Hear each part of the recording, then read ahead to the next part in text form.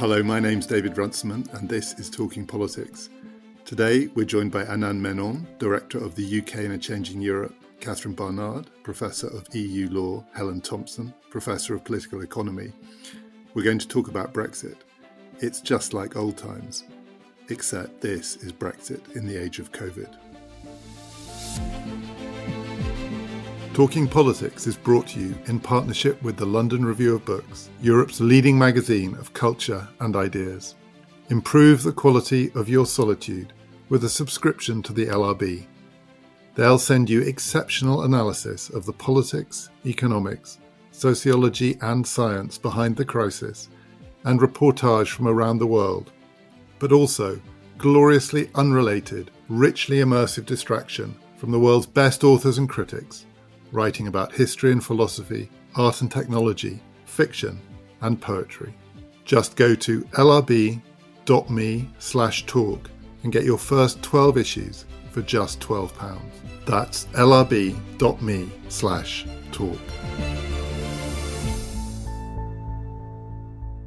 I guess we should just check in on where everyone is. I'm in Cambridge. I know Helen is in London. Catherine, I'm assuming you're in Cambridge?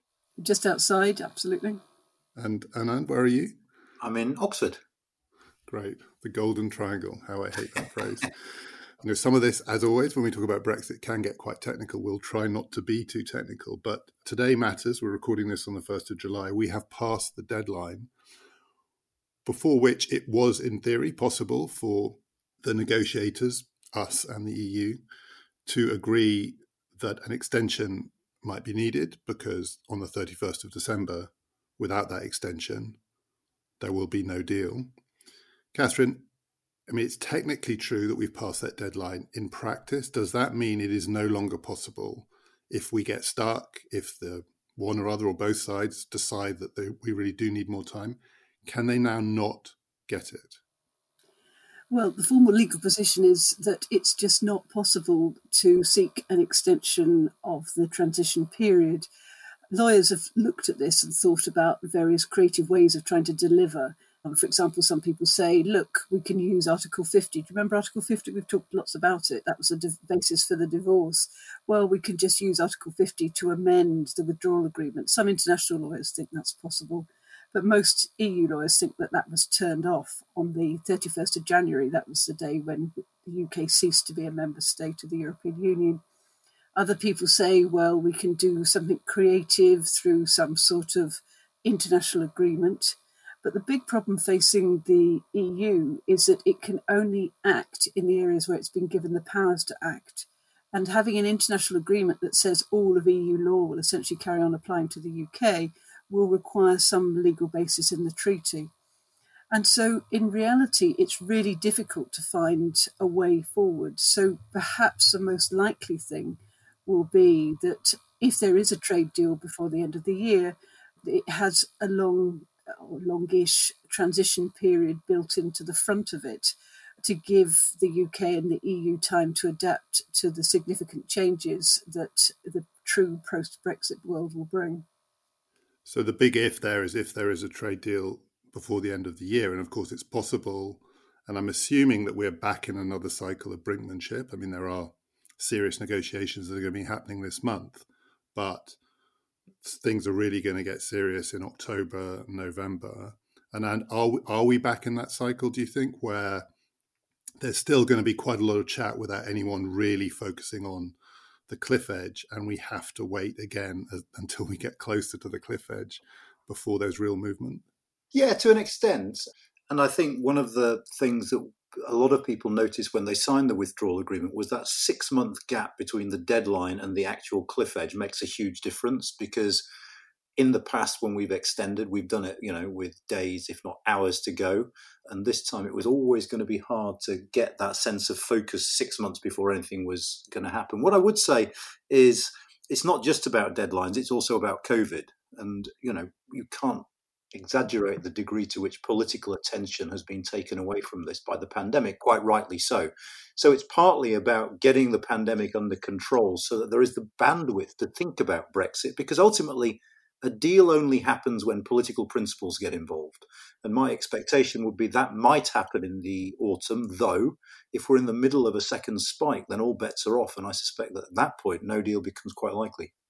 So, I mean, that in a way is the point at which what Catherine was talking about and what you're talking about intersect, because, so say there is a renewed focus on this, COVID seems under control, and then it comes roaring back.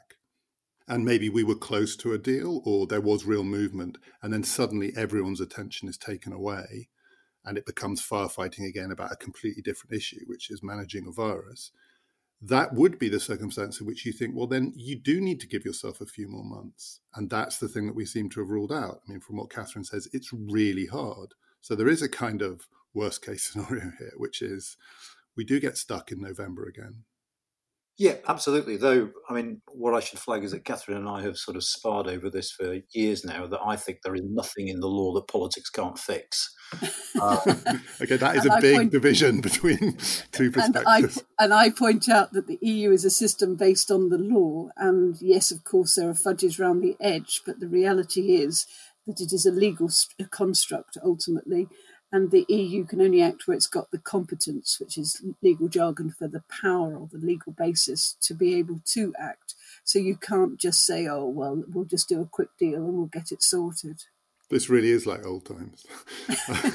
I'm going to bring Helen in as the arbiter of that dispute. I suspect Helen's on the side of politics. Helen, do you think it could get really stuck in November, December? The point, it seems to me, is that it's already profoundly stuck, and that COVID has actually really created a different substantive political space in which the negotiations are taking place, because it has changed one of the big stumbling blocks to there being an agreement, which is the EU space around level playing field and state aid. Because the basic problem in terms of reaching an agreement is that from the beginning that the EU wanted effectively to get the UK to continue to be part of the EU's state aid rules. And that's what, in a significant part, this level playing field issue is about. And that the UK government wanted to assert UK sovereignty, i.e. its sovereign right to depart from the EU's regime. And what we've seen through the COVID crisis is that the EU has had to suspend its state aid rules.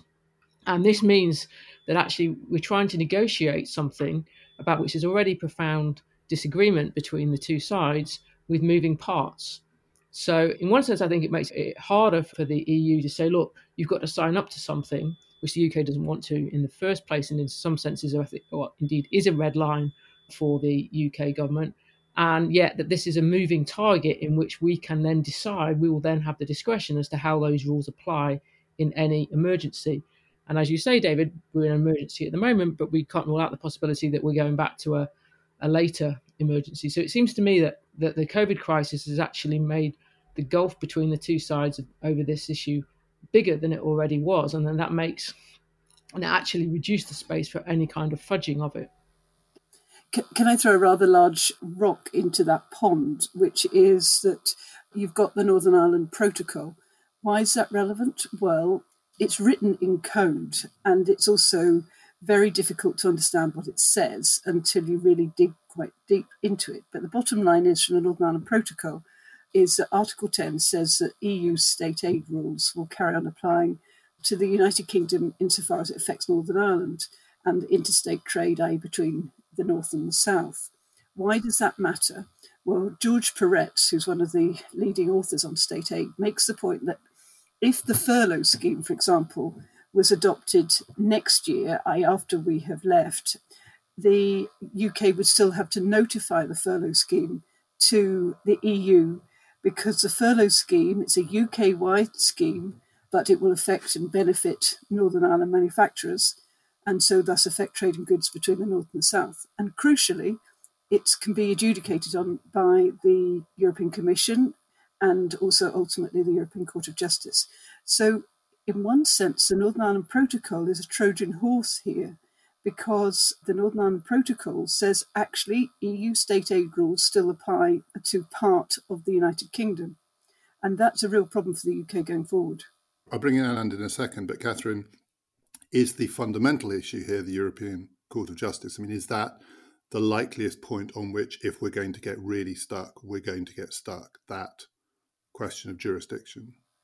I think that it is a real problem. And I think it's quite striking that Marc Francois, currently the chair of the ERG, sent a letter to Michel Barnier earlier in the week. And one of the things he said is very clearly there will be no jurisdiction of the Court of Justice. Now, the way round that problem, and this is what the UK is pushing for in its draft free trade agreement, is that there should be no European Union concepts used in the European Union law concepts used in the free trade agreement.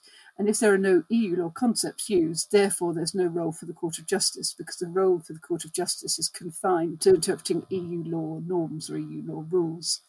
But the problem is, if we've got to apply the EU state aid rules as part of the level playing field, that's where the role for the Court of Justice comes in. And it's already the case. Even if we leave with no deal, remember the Northern Ireland Protocol, which is part of the withdrawal agreement, the divorce text, will still be binding on the United Kingdom as a whole. And where do you think the biggest sticking point is? Well, I think state aid is a sticking point, and probably the main one, because I can see how you can get a solution on fish. But I think it's worth pointing out that this goes to the heart of what Brexit is about, what British politics is, and what this government is about. Because ultimately, Brexit, for the people now in charge of it, I'm not saying this was the case for all Brexit voters, but for the government, Brexit was about breaking free of rules imposed on us from the outside, because the government wants to have freedom to act as it wants. That ties into the nature of British politics and spawns the EU concerns, because of one of the things, of course, we don't really have in this country, absent EU membership, is kind of quasi-constitutional law. That is to say, laws that bind us that are beyond the reach of Parliament. That's what EU law gave us. That's why workers' rights, environmental standards and stuff at the EU level mattered, because Parliament by itself couldn't overturn them. Now, we cannot pledge anything beyond the life of a Parliament once we're out of EU law, and that, understandably concerns the European Union. And finally, it speaks to the nature of this specific government, because this is a government, as we see day after day, whether it's stuff about the civil service, stuff about planning laws and newts, strangely enough, in Boris Johnson's speech. This is a government that likes to be able to do what it wants immediately without any checks and balances. And so those three things are all mutually reinforcing. So it's not just an issue in the negotiation. I think it's far wider and more profound than that. This goes to the heart of what we are as a country, what this government is, and what Brexit was meant to be. And that's why the Northern Ireland Protocol remains such an important issue, because it does still curtail the UK from doing what it wants when it wants. Now, okay, the argument is it only applies to Northern Ireland, but as I've just explained about the furlough scheme, there will be a knock-on effect for other decisions which are taken UK-wide. And that's one of the reasons why there's such resistance to the withdrawal agreement on the part of this government. They see that Theresa May's government having signed away too much of British sovereignty already. And remember, the withdrawal agreement doesn't just cover the Northern Ireland Protocol, but also covers things like citizens' rights. And for the first time, ironically, you see the language of direct effect and supremacy in the withdrawal agreement, language which, of course, causes real trouble to the Brexiteers, language that actually is not used in the EU treaties themselves, although, of course, is well-established part of EU law. Yeah, I mean, I think there's several things here. First of all, I think that Anand's right in that this does go to the heart of a constitutional question for the UK, and that is that we don't actually, in the end, have a system in which Parliament is absolutely sovereign. Parliament has the sovereign authority to legislate on most matters, but in regard to, say, devolution, there are certain things that in practice Parliament can't actually legislate as it wants. But we don't have a constitutional regime that protects certain things like workers' rights and environmental standards in the way in which treaty law serves to act as effectively constitutional rules about those matters for the European Union. But I think it's just inconceivable to think that the British government or any UK government, and it wouldn't actually be just this UK government, is going to agree constitutional rules about these matters as part of a trade agreement with either the European Union or indeed any other state, well, not the EU's a state, but any other, in this case, individual state, that it would be negotiating with. As Anand says, in some sense, at the heart of Brexit lies a claim to reassert the more traditional UK constitution against the constitutional constraints that EU membership generated. But I think this question also goes to has an existential dimension, if you like, for the European Union itself, because the European Union's premise, at least I would say since the 90s, since Maastricht, but perhaps even from the Single European Act and the completion of the Single European Market, was that the European Union, or the European Community as it then is the dominant site of political authority over trade and regulatory matters within Europe. And I'm saying that within Europe, not just meaning within the European Union itself. So that there's actually this idea that other European states ultimately have to conform on trade and regulatory matters with the European Union, and that they're not, in some sense, allowed economic independence over. They are in relation to their currency, but not in relation to matters pertaining to the single market if they want to do trade with the European Union. And what Brexit has effectively created is a situation where you have a large European state that is simply saying that it's not prepared to accept that. Now, to some extent, I think Theresa May's government was prepared to accept an accommodation with that sort of understanding that the European Union has about its economic, if you like, sphere of influence, to use that language. But Boris Johnson government's not prepared to accept that. Now, you can argue about whether it's going to be possible in the long term or in the medium to long term for the UK to assert that much autonomy from the European Union's trade and practices and regulatory standards. But in the short term, there isn't any doubt, in my mind at least, that this government is going to stand its ground about that question and say we do not accept that we have to be part of the EU's economic sphere of influence. And so this is a question for the EU as much as it is for the UK, because we've got, really competing premises from which both sides are starting. And that's why I'm a little bit skeptical about the idea that more time is necessarily going to sort this out, because one side or the other has got actually, in order to allow for a trade agreement, to make a massive concession. I absolutely agree with Helen there that the issue of time isn't an issue about we need time to sign a deal. The time comes into it because some businesses think that if we'd extended transition, they would have had longer to adapt, either to deal or no deal. But I don't seriously think, as Helen says, that having loads more time would make a deal easier, because there are fundamental issues here. But the interesting thing for me in what Helen said is, yes, the EU, when it comes to trade, is fairly hegemonic in the sense that it's always wanted to exercise control over its neighbours. And in the past, it's done that from a position of strength, whether it be Ukraine or the Norwegians or the Swiss. It's pulling states into its orbit. The curious and interesting thing about Brexit is that this defensiveness comes from a perceived sense of weakness. We don't want to undermine our own system for you. And the really big question this poses for the European Union, it seems to me, is when is a third country just like any other, not a third country just like any other? Is Britain sufficiently different to make exceptions? And would making exceptions really undermine the internal unity of the European Union, as they claim? And I'm very skeptical about that, to be honest myself. But it sort of begs a bigger question about the EU's relationship with its immediate neighbourhood, because for the first time, they've got a big, relatively powerful, important trading partner to think about. And they're refusing to think about it any differently to how they've thought about other neighbours before. That takes us back to level playing field and state aid issues, because they know that the UK is a big and relatively powerful player on its doorstep, and therefore the EU, want to lay down the rules of the game, and they happen to be EU rules of the game. Talking Politics is brought to you in partnership with the London Review of Books. Ryan Reynolds here from Mint Mobile. With the price of just about everything going up during inflation, we thought we'd bring our prices down. So to help us, we brought in a reverse auctioneer, which is apparently a thing. Mint Mobile Unlimited Premium Wireless. How to get 30, 30, bit to get 30, bit to get 20, 20, 20, bit to get 20, 20, bit to get 15, 15, 15, 15, just $15 a month? Sold! Give it a try at mintmobile.com/switch. $45 up front for 3 months plus taxes and fees. Promo rate for new customers for limited time. Unlimited more than 40 gigabytes per month. Slows full terms at mintmobile.com. I think all of you, and I know Helen has repeatedly reminded us that there's a tendency in the UK to see it from our perspective. And not only does it look very different as seen from a European perspective, but a European perspective is often not a single thing. And there are different ways of viewing this on the European side. And so the UK in a changing Europe is changing, and it may be changing quite rapidly in the age of COVID. And the crisis has produced some divisions, which maybe were there before but have been exaggerated, but it's also created the conditions, at least potentially, for more solidarity around certain things, and some huge choices, some of which have sort of been made, but most of which are still to come, about the collectivization of risk and recovery.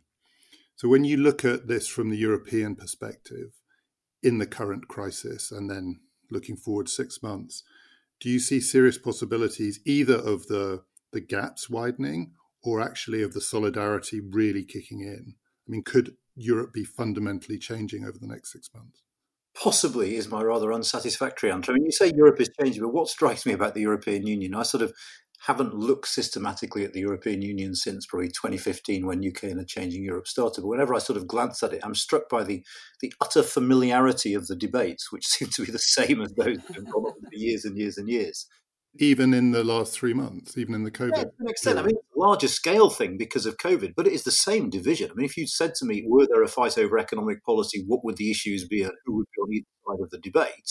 I'd have got it right, because it is that same debate going on. Now, I suspect that what we will see is some clever kind of fudge, because both sides have dug their heels in. I don't see the Netherlands giving in to everything that the Commission has wanted. Equally, I think the Dutch realise that they have to give something. So, as ever, it'll be incremental. It'll be small steps. It won't be revolutionary, but it will be important that they've kept the show on the road. But don't underestimate the opposition amongst some of the so-called frugal states, both to giving money away rather than loaning money, and to doing either without serious conditions as to how that money is spent. And I think it is around those two issues that the fight will be the most bitter. And I expect, as ever, that the EU will kind of muddle through this, not with some Hamiltonian moment that has been talked about so much, but with some fudge settlement that just about allows everyone to go home and claim victory. Now, what I would say is, I think medium term, this might store problems up, because some of the data from Italy about public opinion is truly startling. The Italians have elections in a couple of years. And one of the implications of this, as so often with European integration, is what matters isn't what this means for European integration. What matters is how it feeds into domestic politics and attitudes towards the EU within the member states. And at the moment, the signs aren't all that encouraging.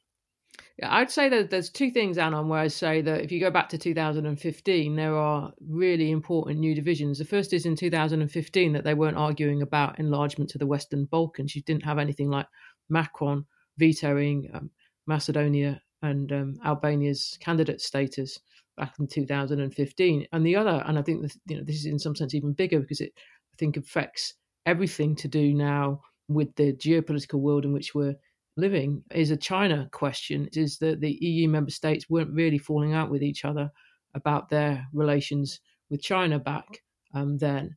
And now you have really significant differences, not just between those states that are in China's One Belt, One Road, and Italy is the most significant of those, but differences between Germany and France. And I think that this matters for the negotiations with Britain as well, because what we've seen during this crisis is, as the Hong Kong situation has developed, that the British government and the EU have taken very different positions on the Hong Kong issue. The British position has been much tougher.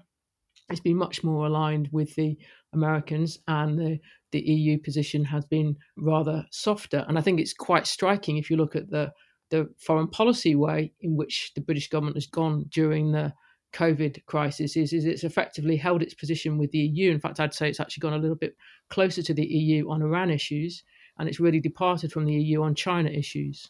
I wanted to come back to the Germany point. I wanted to particularly raise the decision of the Bundesverfassungsgericht, the German Constitutional Court, about one of the asset purchasing programs.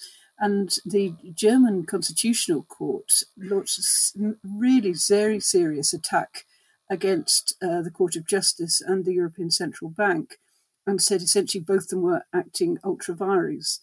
And this was an extraordinary judgment, 200-odd pages of just constant attack on the EU institutions. Now, it is extraordinary to see a constitutional court talk about another essentially constitutional court, the Court of Justice, in these terms.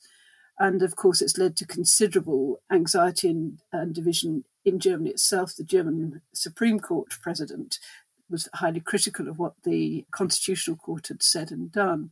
But the key point is that the cases keep being brought by those who are disaffected in Germany, challenging particularly the decisions of the European Central Bank.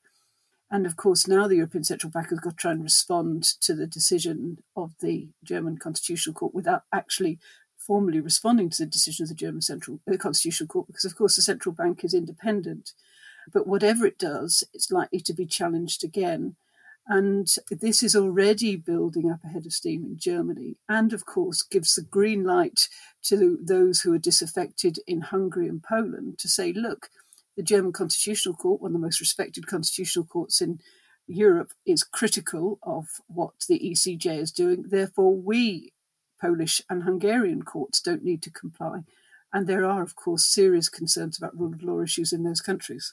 So is there any way that skillful British negotiations could exploit these divisions? So there's the division, as Anand put it, between, let's call them as he did, the frugal states and maybe the less frugal states. There's the division in Europe between East and West, but particularly Hungary and Poland and some other EU states, and the possibility of a fundamental divergence there. Could the UK side exploit these things? Is there any leverage that could be had? I've never understood this. Is it possible to kind of take the frugal states to one side and negotiate something that allows them some leverage in the within EU discussions, or are these things really separate? We didn't see that at all over the divorce text. Indeed, the EU 27 seemed to unite very well against a common enemy, in inverted commas, i.e. the United Kingdom. So the internal divisions haven't had an external manifestation. And of course, what we're also seeing, take fish, when the Michel Barnier showed some signs of saying, look, we can be a bit more flexible here, the fishing states, a number of which are, of course, the frugal states because they're geographically connected to the UK, so the Netherlands, Germany, Denmark and so forth, said, no, we've got to be even stricter than we were before. Now, fishing is not a big issue for Romania. Anand? Well, I think a lot of the things we hear commonly about the negotiations get things exactly the wrong way around. I mean, one example is this notion that Boris Johnson having a majority of 80 gives him more strength in the negotiations. Not at all. What you need to have strength in negotiations is a weak domestic position that allows you credibly to say, look, I can't give concessions. You've got a majority of 80, the EU know you have. They know that you can pass anything. So, and when it comes to the EU itself, their divisions make them less likely to fall out over Brexit, because every member state thinks, I've got bigger fish to fry. I'm not wasting the limited political capital I have in Brussels on fighting a corner on Brexit. I've got the recovery fund to think about. I've got the migration issue to think about. I've got East versus West when it comes to values to think about. They are the things that really matter to me. So actually, because Brexit is a second or third order issue, let's just wave that through, keep our united front and save our energy for the serious battles to come. This is complicated by the fact, again, by what's been going on in other areas at the moment, and the fact that there are internal divisions within the EU over a whole range of matters. That doesn't necessarily mean they're going to end up affecting the Brexit negotiations, but I think that in principle that they could. And I think that in particular, I mean, I know that this is well-versed territories, is that we should look at the different ways in which Macron and Merkel seem to be looking at the Brexit question. For Macron, I think that his position in some sense seems harder than it was towards the end of last year, when he was saying sort of quite complimentary things about Boris Johnson. And there doesn't seem any evidence, from what we've seen anyway, that he really is willing to move on this, what I would say is this existential question for the EU about, does it have the authority, not just in a legal sense, but the political clout, the political power, essentially to dictate terms about state aid if the UK wants a trade agreement with the European Union.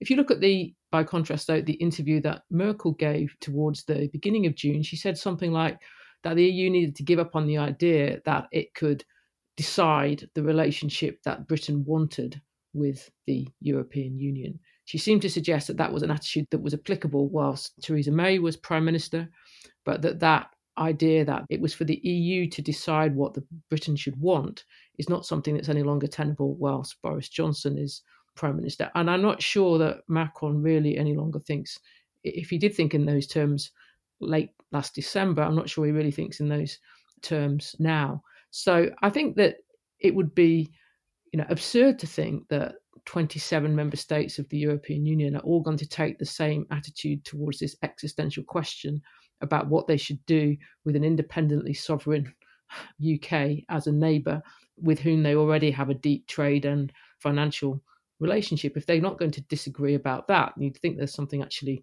sort of wrong with the way in which the EU considers these questions. Now, in some sense, I think there is that the European Union isn't capable really of engaging seriously with geopolitical questions.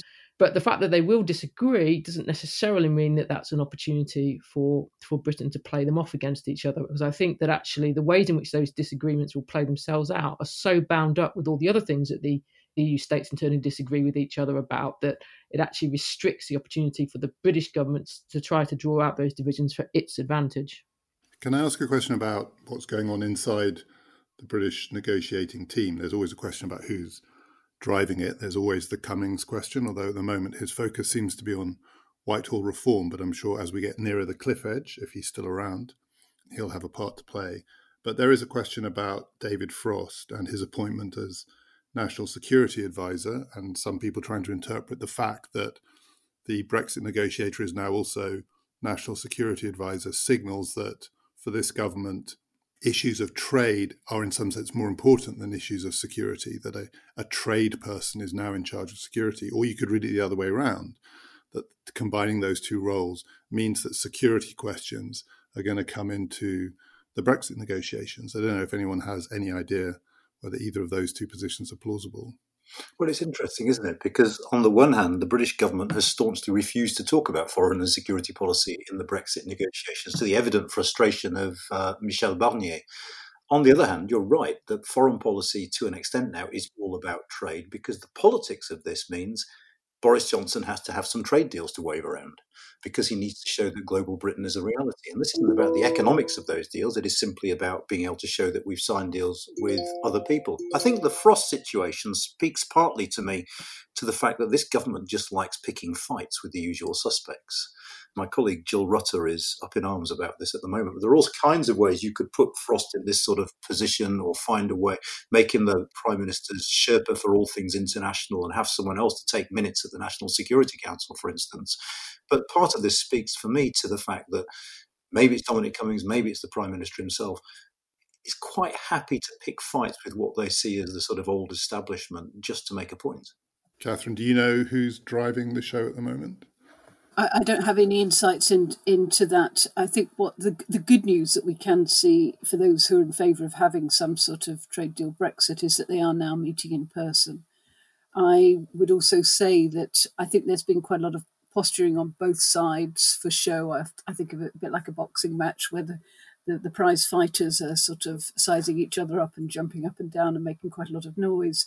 But the moment that they're in a room together, I think it's widely thought that this will improve things no end, not least because you can have a water cooler moment where some more informal discussions can take place, and you can try and say how much flexibility, how much space is there. And so I do see it as more positive that they are physically together this week. Yeah, I mean, I think that it's not quite right to separate out the question of Dominic Cummings' attitude towards Whitehall reform from his position in regard to the Brexit negotiations. I think for Cummings and for others in the government, including members of the cabinet, that these two questions have always been very much linked together, that they have seen a different kind of civil service as a necessary condition of making a success of Brexit. I'm just sort of in some sense guessing at this, but looking at it from the outside, it seems to me that the personnel moves that have been made over the last week or so in part reflect the fact that the government's position in regard to, if you like, the legitimacy of Brexit in domestic politics and within the British state is not as strong as it was at the beginning of the year before the COVID crisis broke. At the beginning of the year, you had a government that had just won a large majority in a general election, and its primary mandate that had come out of that election was get Brexit done. Britain had formally left the European Union at the end of January. And I think that what happened at the beginning of the COVID crisis is that some people on the Remain side saw the possibility of a longer transition than looked previously likely. And in part that the government saw that as something that they had then politically to react against and did not want a longer transition to be an opportunity to have to, for those opposed to Brexit, to refight the fight all over again. In some sense, the government's position of being against extending the transition arrangements past this deadline that we've just gone past and wanting some change in personnel reflects the fact that they were put back on the defensive.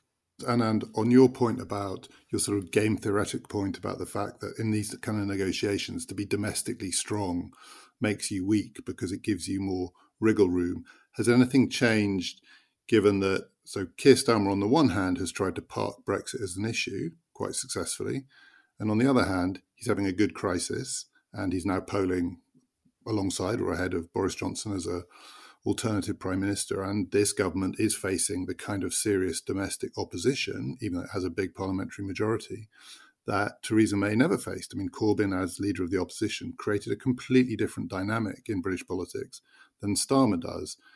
Does that potentially, on your account, because it doesn't weaken the government, but there is a serious alternative government, we won't see it for a while, but in waiting, does that change the dynamic in Brexit negotiations?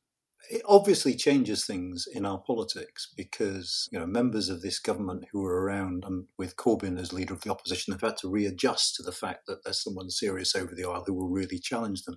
My sense is that pertains more to COVID and the way the government has dealt with the health crisis and with the coming economic crisis rather than Brexit. My suspicion is the government is quite nicely set up on Brexit. With everyone talking about the dangers of no deal, there's precious little attention being paid to the fact that what we might end up with is a deal that is so thin that its impact on a lot of businesses will be pretty similar to that of no deal.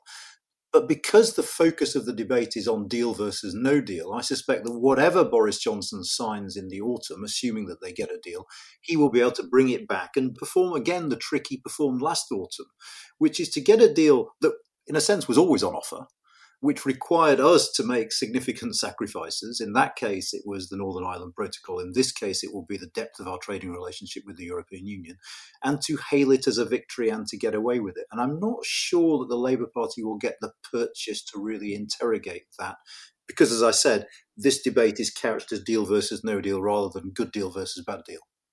So that leads to my last question. I'm not going to ask people to make predictions, though you made a kind of quite a plausible prediction there. And a huge amount depends on where we are with the COVID crisis in the autumn.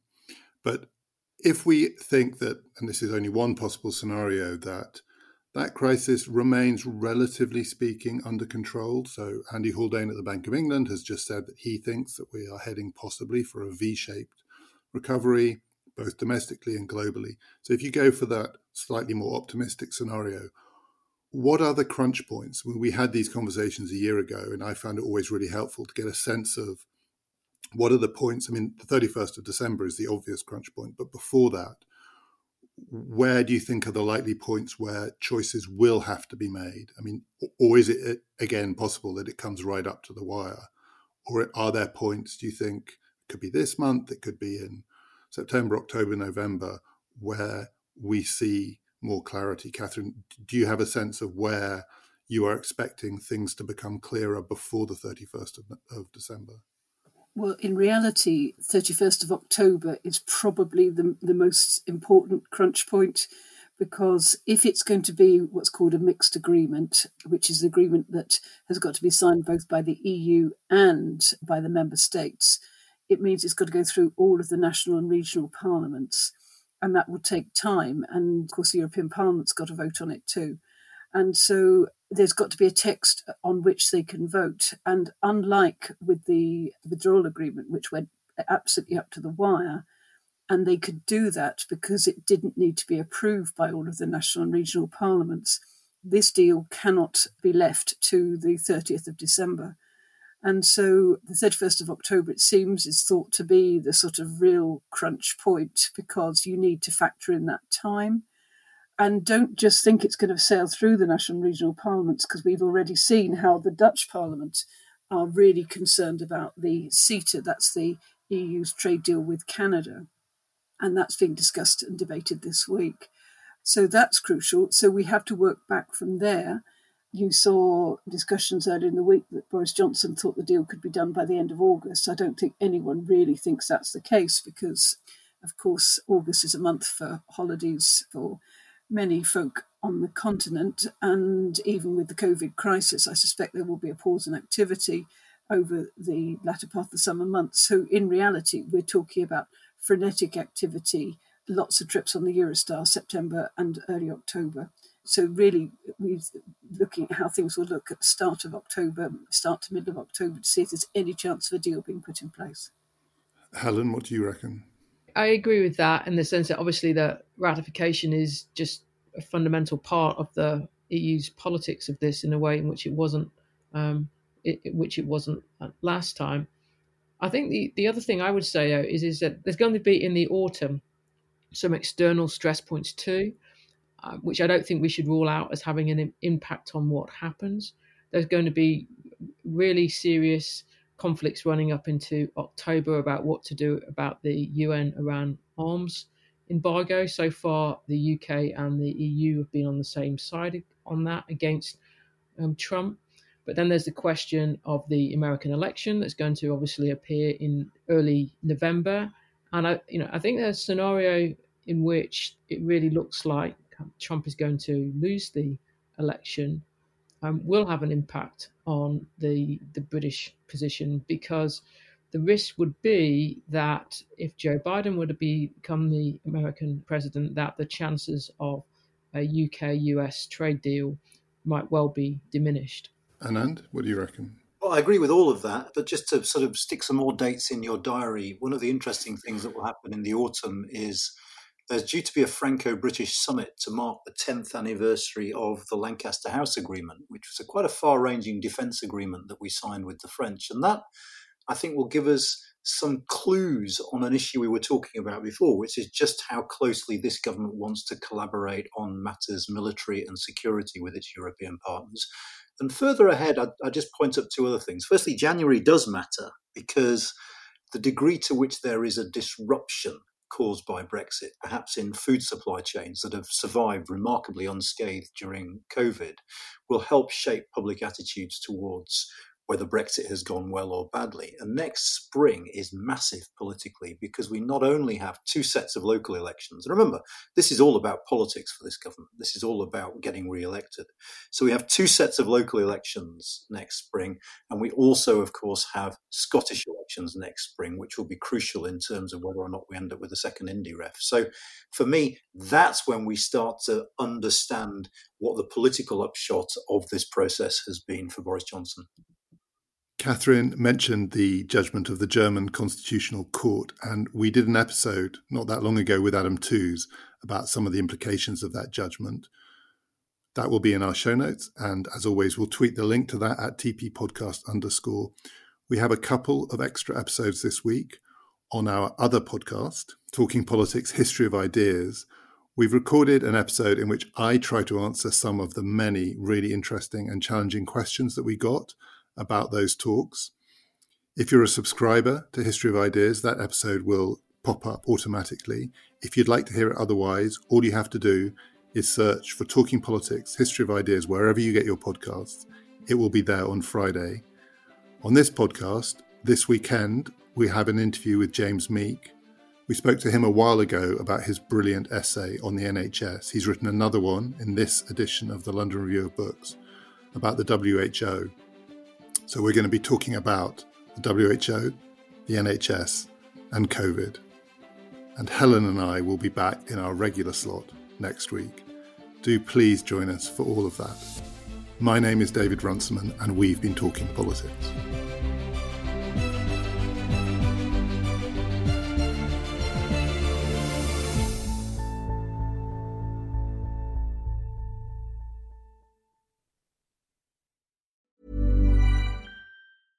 Imagine the softest sheets you've ever felt. Now imagine them getting even softer over time. That's what you'll feel with Boll & Branch's organic cotton sheets. In a recent customer survey, 96% replied that Boll & Branch sheets get softer with every wash. Start getting your best night's sleep in these sheets that get softer and softer for years to come. Try their sheets with a 30-night guarantee. Plus, get 15% off your first order at bollandbranch.com. Code BUTTERY. Exclusions apply. See site for details.